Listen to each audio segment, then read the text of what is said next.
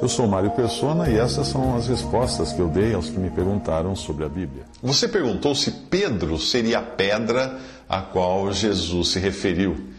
Em Mateus 16, de 15 a 19, eu entendo que ali mostra claramente que o Senhor iria estabelecer a sua igreja no futuro, como ele realmente fez. Ele fala, edificarei, o verbo no futuro, a minha igreja, e as portas do inferno não prevalecerão contra ela. Mas não edificaria sobre Pedro, e nem sobre qualquer apóstolo. Quando ele perguntou aos discípulos quem ele era, quem ele, Jesus, era, Pedro, inspirado pelo Espírito Santo, afirmou: Tu és o Cristo, o Filho de Deus vivo. Então nós temos um problema de tradução em algumas versões, porque as palavras usadas para Pedro e para pedra são diferentes no original. Pedro, sim, está no sentido de pedra. Sobre esta pedra edificarei a minha igreja, já é outro sentido, é rocha. Quando ele fala, tu és Pedro, é como se ele dissesse, tu és pedra. E sobre esta rocha edificarei a minha igreja. Existe um sentido diferente ali nas duas, na passagem. A pedra, portanto, sobre a qual o Senhor edificaria a sua igreja, era a afirmação de Pedro, que disse, tu és o Cristo, o Filho de Deus vivo. Se você tiver dúvida quanto a isso, é só perguntar para Pedro. Como que a gente pergunta para Pedro? Lendo a carta de Pedro. O que Pedro escreveu na sua carta? Vamos perguntar a Pedro, quem é a pedra, Pedro? E ele vai responder assim, chegando-vos para ele, Jesus, pedra viva, reprovada na verdade pelos homens, mas para com Deus eleita e preciosa. Vós também, como pedras vivas, sois edificados casa espiritual. Eis que põe em Sião a pedra principal da esquina, eleita e preciosa, e quem nela crer não será confundido. E assim para vós, os que credes, é preciosa. Mas para os rebeldes, a pedra que os edificadores reprovaram, essa foi a principal da esquina. E uma pedra de tropeço e rocha de escândalo para aqueles que tropeçam na palavra. 1 Pedro 2, de 4 a 8. Pedro respondeu quem é a pedra a qual o Senhor Jesus se referia. É evidente que Pedro refere-se a Cristo. Está falando de Cristo.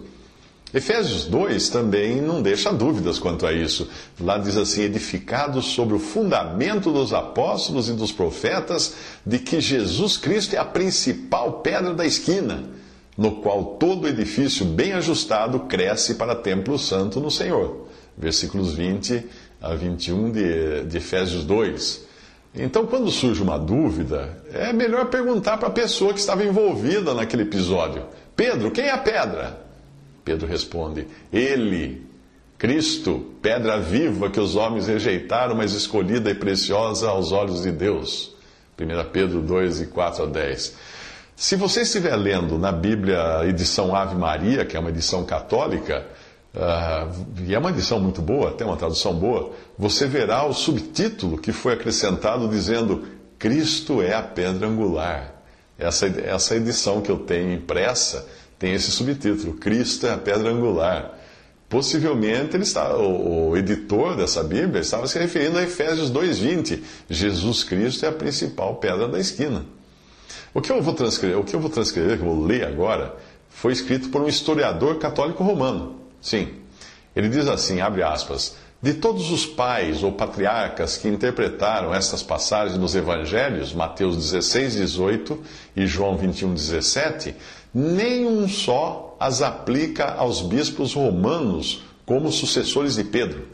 Nenhum deles explicou a rocha ou fundamento sobre a qual Cristo iria construir sua igreja como sendo o ofício dado a Pedro para ser transmitido aos seus sucessores, mas eles entendiam que se tratava ou do próprio Cristo ou da confissão de fé de Pedro em Cristo. Com frequência, ambos eram aceitas.